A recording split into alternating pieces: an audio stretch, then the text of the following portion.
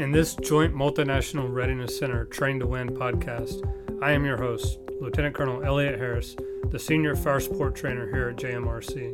And today with me I have Major Jason Turner, Major Matthew Jensen, and Major Josh Zaruba, observer, coach, trainers for the JMRC Fire Support Team.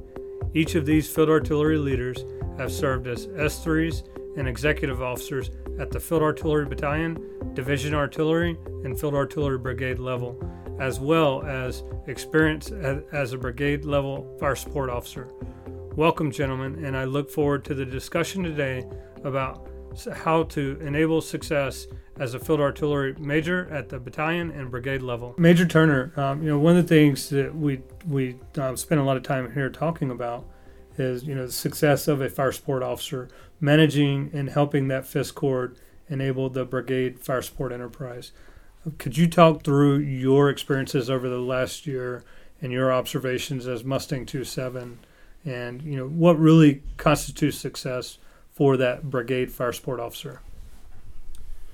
So for a brigade fire support officer, really setting conditions for success to enable the FISC cord and the brigade commander is your number one priority. Before you come into the job, you must continue to strive to be the master of your craft as a fire supporter. So what does this mean for the brigade FSO? You must be able to build a team that can stay focused on the brigade's fires fight, which includes all war fighting functions within the brigade. Your brigade fire support element must be able to conduct your current operations, planning, or targeting, whether at the main command post, with all your systems up and running, or even hasty over a Humvee hood. Now, you have to have a solid understanding of doctrine that helps you guide your warfighting before you're in the job. Our doctrine serves as the basis, really the starting point for when we develop our plans of how we're going to fight. So studying your doctrine before you get in the job gives you time to reflect on what it tells us and how we tailor principles of doctrine to our unique fights.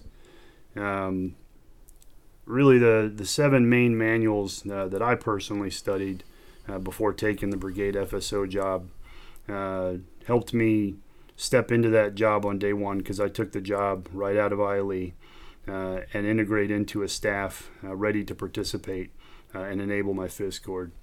There were really those 7 manuals, FM30, the ops process, really getting a solid understanding of MDMP, FM3-90-1, the offensive defense, FM3-09 and 09.8, your fire support and field artillery operations, ATP 3-60, targeting, massively important, FM 3-55, information collection, and lastly, ATP 2-01.3 IPB, and of course the FM 7-100 series, which is your threat or your enemy tactics.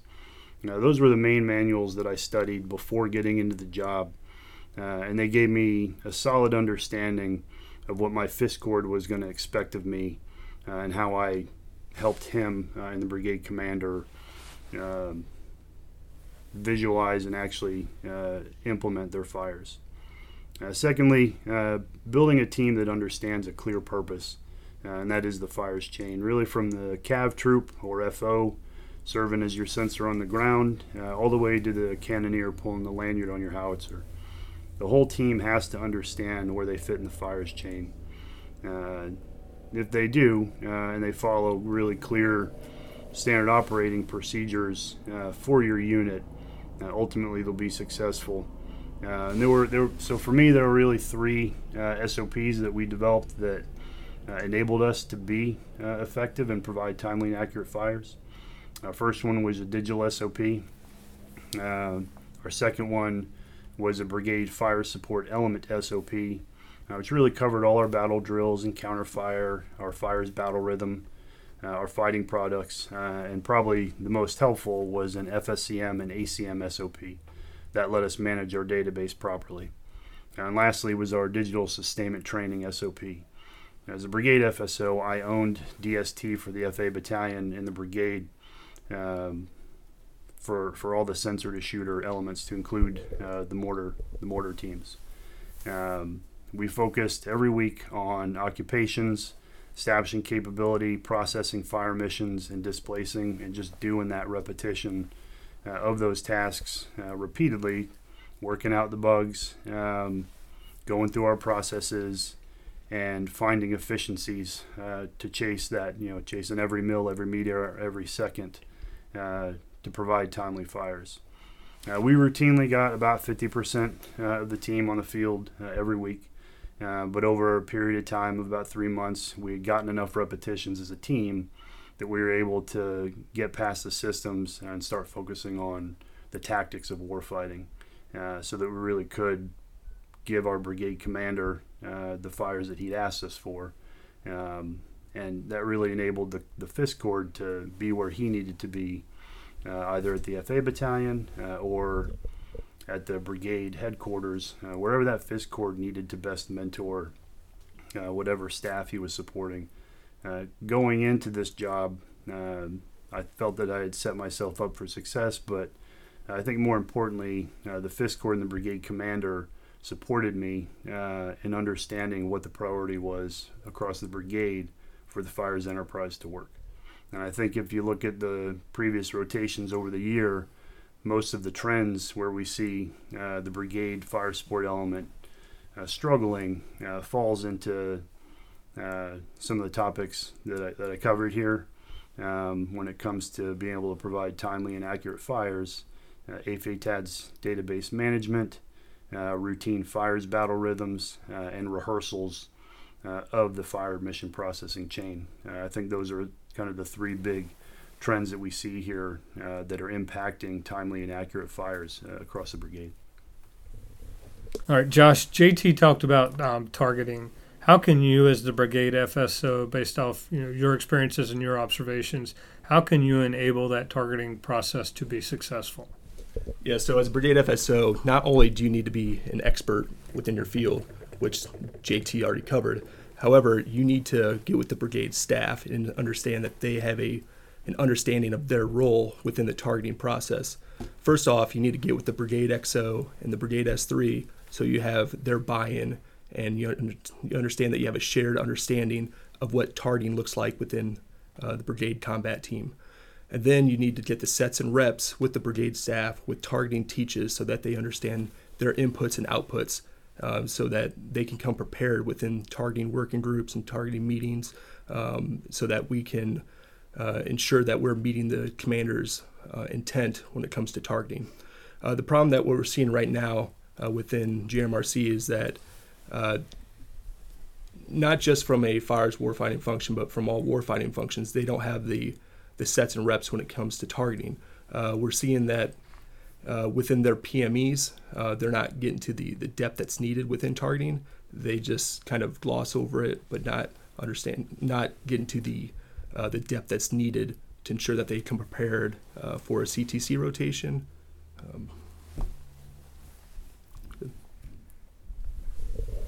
So, Major Jensen, one of the things that Major Turner talked about was our challenges with our AFATAD's database management and also our digital connectivity.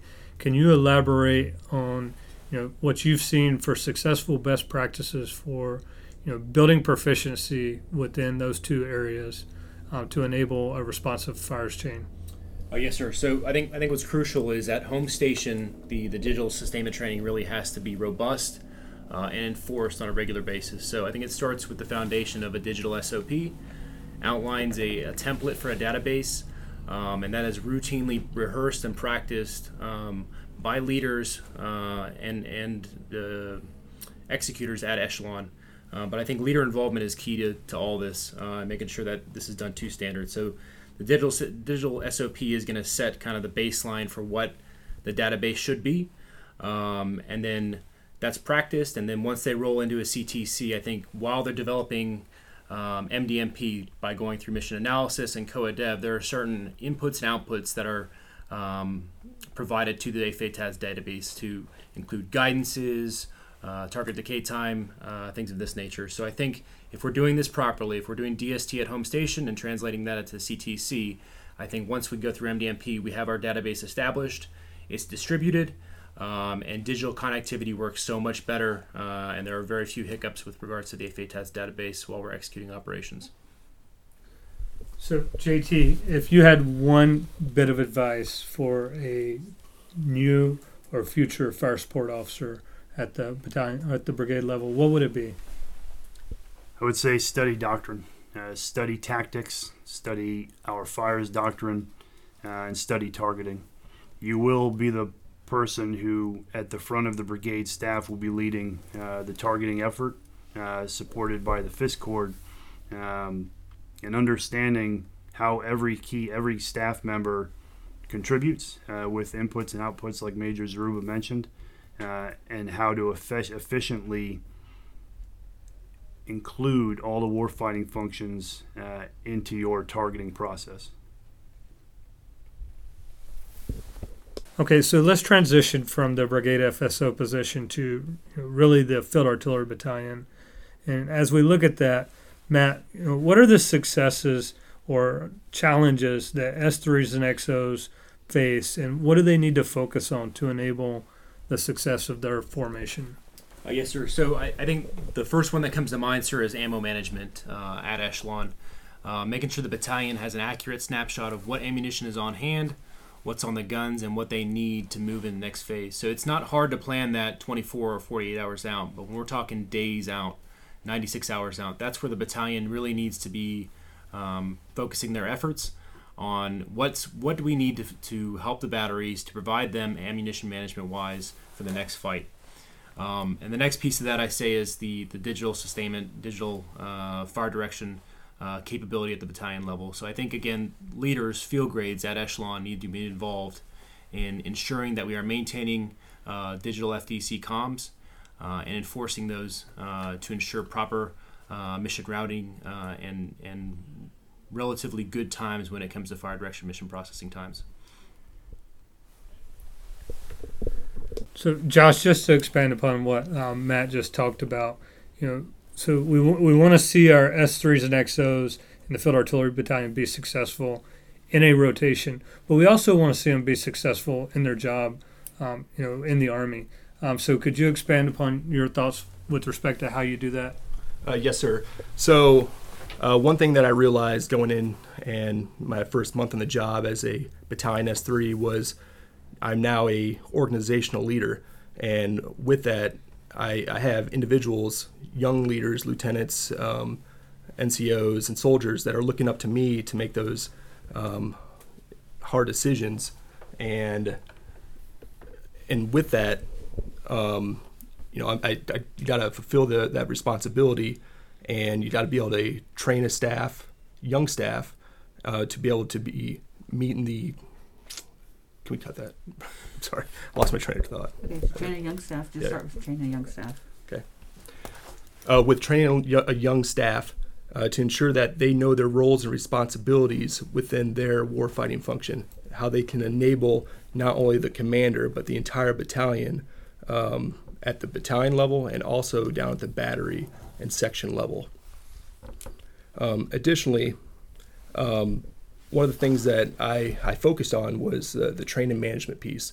When I came into the seat, I had a year until my NTC rotation. So basically I had 12 months to be able to plan and train the FA battalion for their culminating event as far as their National Training Center rotation. With that, I just focused on the basics. We took the lessons learned from previous units that went through a CTC rotation, and we worked on those throughout those 12 months so that we could become proficient within the basics, and that deemed us, it was very helpful for us to be able to just be able to communicate. We were able to shoot, and we were able to move efficiently and effectively, and we had a very successful rotation. Matt, earlier you talked about really as at the S3 and XO level within the Field Artillery Battalion, the importance of ammunition management. And during our last podcast, we spent a lot of time talking about ammunition management. But interested in your thoughts of how the S3 and XO enable that and what they need to focus on with respect to ammunition management? Yes, sir. So I think what's crucial to ammunition management is knowing what the FA battalion obviously needs, at least 96 hours out, and then what is your ability to haul that ammunition around the battlefield and get it to where it needs to be. And there's numerous other players that have to come into this. Obviously, the Forward Support Company, the BSB, representatives, the S4 at Brigade, have a piece to play in this as well. But at the FA battalion level, I think it's absolutely crucial that the right person is put as the battalion ammunition officer to track that ammunition and really alleviate that responsibility from the fire direction officer. And I'll pass it over to Major Turner for any amplifying comments. Yeah, so when you look at where the genesis of the demand signal starts, it really starts within the brigade's targeting process. As we look at the enemy that we want to affect, we start to put down that battlefield calculus for the number and type of munitions that we need to expend to achieve a desired effect. When we do that, we start to put together our target list worksheet, which really helps us see the quantity and the types of ammo that we're going to need to meet the commander's intent. One of the best practices that we've seen is when the brigade FSO and the targeting officer developed these fire support products during the targeting process out to 96 hours, we start to see more predictability when it comes to aligning resources in time and space. Specifically for ammo, as a brigade FSO, I interacted with my battalion S3 and XO 4 or 5 times a day as we were doing in the MDMP process or the targeting process. As we were developing these draft fire support products, we would pass that on to the FA battalion field grades, and they were able to help me, one, stay within the realm of possible of what they actually could or could not haul, and two, they helped me plan a fire support plan that was executable. Understanding there's some flexibility in our plan because the enemy might go left instead of right, we were able to, in that depth of time, determine how much ammo we needed to affect the enemy and have it at the right place at the right time based off our predictive analysis of what the enemy scheme of maneuver was, which enabled the FA battalion to efficiently prepare ammunition stores if it were at the ATHP or if it were at the CTCP or on the guns themselves. That communication between the brigade FSO and the battalion S3 and XO really enabled ammunition management to be an efficient process with respect to forecasting and having the conditions set to have a deliberate fight against the enemy, but also be dynamic if the enemy decides to change his scheme of maneuver at the last second. So before we transition here, I'm interested in what is the most important attribute that a S3 or an XO needs to possess within the Field Artillery Battalion? Sir, I think the ability to achieve the commander's intent, the results that we need to achieve to affect the enemy when and how the commander and FISC Corps tell us to affect the enemy, that is, I think, what's most important when you look at any of these field grade positions. But the FA battalion specifically, if your fires chain from the FA battalion up to the brigade FSC enables timely and accurate fires, as an FA battalion S3 or XO, I think you're achieving and you're meeting the commander's intent. Okay, as we look at really the transition from the battalion level to the brigade level, each of you have been successful either DIVARTY or also Field Artillery Brigade field grades. And so, as we talk about what enables success there and how you make that transition from the Field Artillery Battalion to a brigade level position, whether it's a DCO position, XO, or an S3 position, talk to me about the significance of that transition and what you have to do to be successful there. So from a DIVARTY S3 perspective, I think you still got to keep your ear to the ground with the FA battalion about how they're integrating into the brigade fight, because much of their training, their certification, their qualification for tables is dependent on what the DIVARTY commander says in the Red Book. So I think it starts with developing a digital SOP, which Major Turner referenced earlier, and I think it's amplified in the Red Book that DiVardi produces and enforces as a metric for qualification and certification.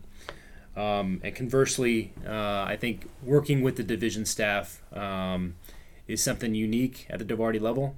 You really got to figure out where the Force Field Artillery Headquarters kind of fits into the division fight, and know your division counterparts, and there's a lot more of them in order to get the job done. You also have to be that voice to really take, during MDMP, to artillerize the IPB portion and make sure we are targeting the HPTL that Division Commander has identified. I think I'd add in also, as you go into either the S3 or the XO role at the brigade level, you need to understand not only your warfighting function, but each of the other warfighting functions and how they feed into your staff. At times, from my experience, just because you have an S1, S2, S6, you want to say that they understand their warfighting function, but a lot of times they may not be digging into the doctrine and understanding what their role is within a DiVardi or within a field artillery brigade. So if you, as the organizational leader, as either the X3 or XO, you need to dive into their doctrine and understand what they can bring to the table so that you can hold your staff accountable so that they can be highly effective and produce the desired results for your brigade commander. I think to add on to that, when you look at the brigade level field grade job, you're really looking at a different level of organization and a different level of attention.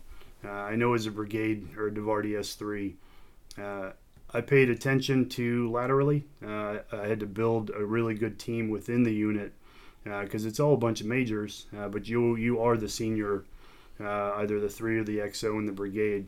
While you are equal in rank, there is a hierarchy, and you are the senior field grade within that organization between the S3 and the XO. So understanding that building that team in a positive work environment where everyone contributes, everyone pulls their weight, but you're at the helm of that team, I thought was really important. I also think at that level, that's really, for me, the opportunity where I started to pay attention to national defense strategy, force comm, commander readiness guidance, corps division readiness guidance, and start to pull, the messaging and the information and the guidance that our senior leaders are putting out down to my level of understanding, and then being able to articulate what we're doing to enable readiness within my higher headquarters, translate that to my brigade commander or my DiVardi commander so that he can inform his leadership of what we're doing to enable them to meet, national defense strategy level readiness.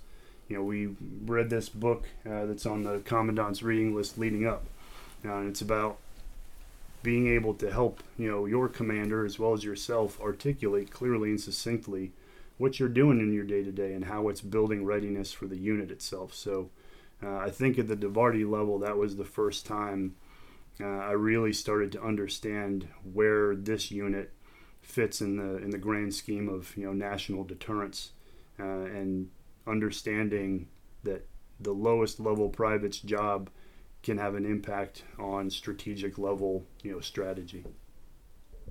So JT, there's a lot of good points there. One thing I just want to highlight from my perspective was basically a hole in my swing going up to brigade level. So as the 210 Field Artillery Brigade XO, there's a hole in my swing as far as understanding logistics and the budget within the brigade. But I had to basically tie into the subject matter experts at the division level and even down at the brigade level and trust the subordinates that we had within the brigade to do their job while they were teaching me, and I was also under the microscope from the DCGS at 2ID. So he ensured that I did understand what I was doing and that I knew what I was supposed to do to enable my boss within regards to the budget. Additional thing that I learned a lot, I didn't know a lot going in, was USR. I think it's imperative not only for brigade and battalion XOs, but brigade and battalion S3s. They need to understand their role within the USR and what that means for their commander. And also, as they move in to become future commanders themselves, they need to understand the USR process and how the stuff that they're putting on, how that reflects on not only your organization, but your hires organization, because those are comments that are going all the way up to HQDA. So you just need to understand that role and the entire process to enable your commander. At each level that we've talked about today, gentlemen, one of the things that's either been referenced directly or indirectly is teamwork. How do we reinforce teamwork at echelon, and what can we do to better enable teamwork across each of these respective formations? Yeah, so sir, I think it's crucial as a field grade officer at the battalion level, at the brigade level, it doesn't matter, to be nested and on the same page as your counterpart. So the XO and the S3 have to be pursuing the boss's guidance in the same direction with the same voice at all times. And I think that's imperative for the health of the organization. It's good for the subordinates to notice that. And it really just creates a better working environment for everyone, and really it's helping to achieve the commander's intent at the end of the day. But without that teamwork of those two individuals at the battalion level, and then by extension other field grades within the brigade, I think it's not bettering the organization. And I think ultimately it's something that we have to work on, both professionally and personally, to have that good relationship with their counterpart. I'd also like to add in from a 210 Field Artillery Brigade perspective, we are a combined unit, so we actually have 10 Republic of Korea officers or ROK officers within our organization, and with that, we had to have teamwork with only them. We had to utilize them to be able to communicate to the ground component command, which is an organization that the 210 Field Artillery Brigade fell under as far as the counterfire task force. If we didn't, enable those individuals, our ROK counterparts within our organization, and develop that teamwork, we would not have been successful as we were. And when you look here at the European theater, much like Korea, if we're going to enter into armed conflict here in the European theater, we're going to do it with our multinational partners. And so, the importance of teamwork, like you just talked about, Josh, I think is going to be evident in, how we train and how we prepare ourselves for that in any large-scale combat operations. Just to add on to the teamwork, so I think one of the things that we routinely see talking with our peers and fellow field grades, really taking care of your soldiers, the civilians, and the family members that support those that serve is really the bedrock of creating a team that can work together. And then after you have a strong bedrock and they understand and they can trust you, you have a unified purpose for your team. And just having those interactions with your teammates, doing events with each other, even in this environment, having that connectedness between you and those that work with and for you really sets a team together, one with a unified purpose, who, when you provide direction, they understand why you're providing direction in a certain way. I think even in the multinational environment that we are in, things as simple as having a phone conversation with a partner or an ally, doing a Zoom call or a Teams call with people that you're going to work with or do work with within a rotation, it all helps build a team that's fighting for one purpose. And I think as you look at the environment that we could fight in, being able to establish teams quickly with a common purpose will enable commanders to be able to give direction, and everybody understands why we're doing what we're doing. All right, just want to thank each one of you today for your time. This has been beneficial to really hopefully help young captains and majors learn and grow and think about what's next. So thanks for your time today, and look forward to continued dialogue and discussion on these topics.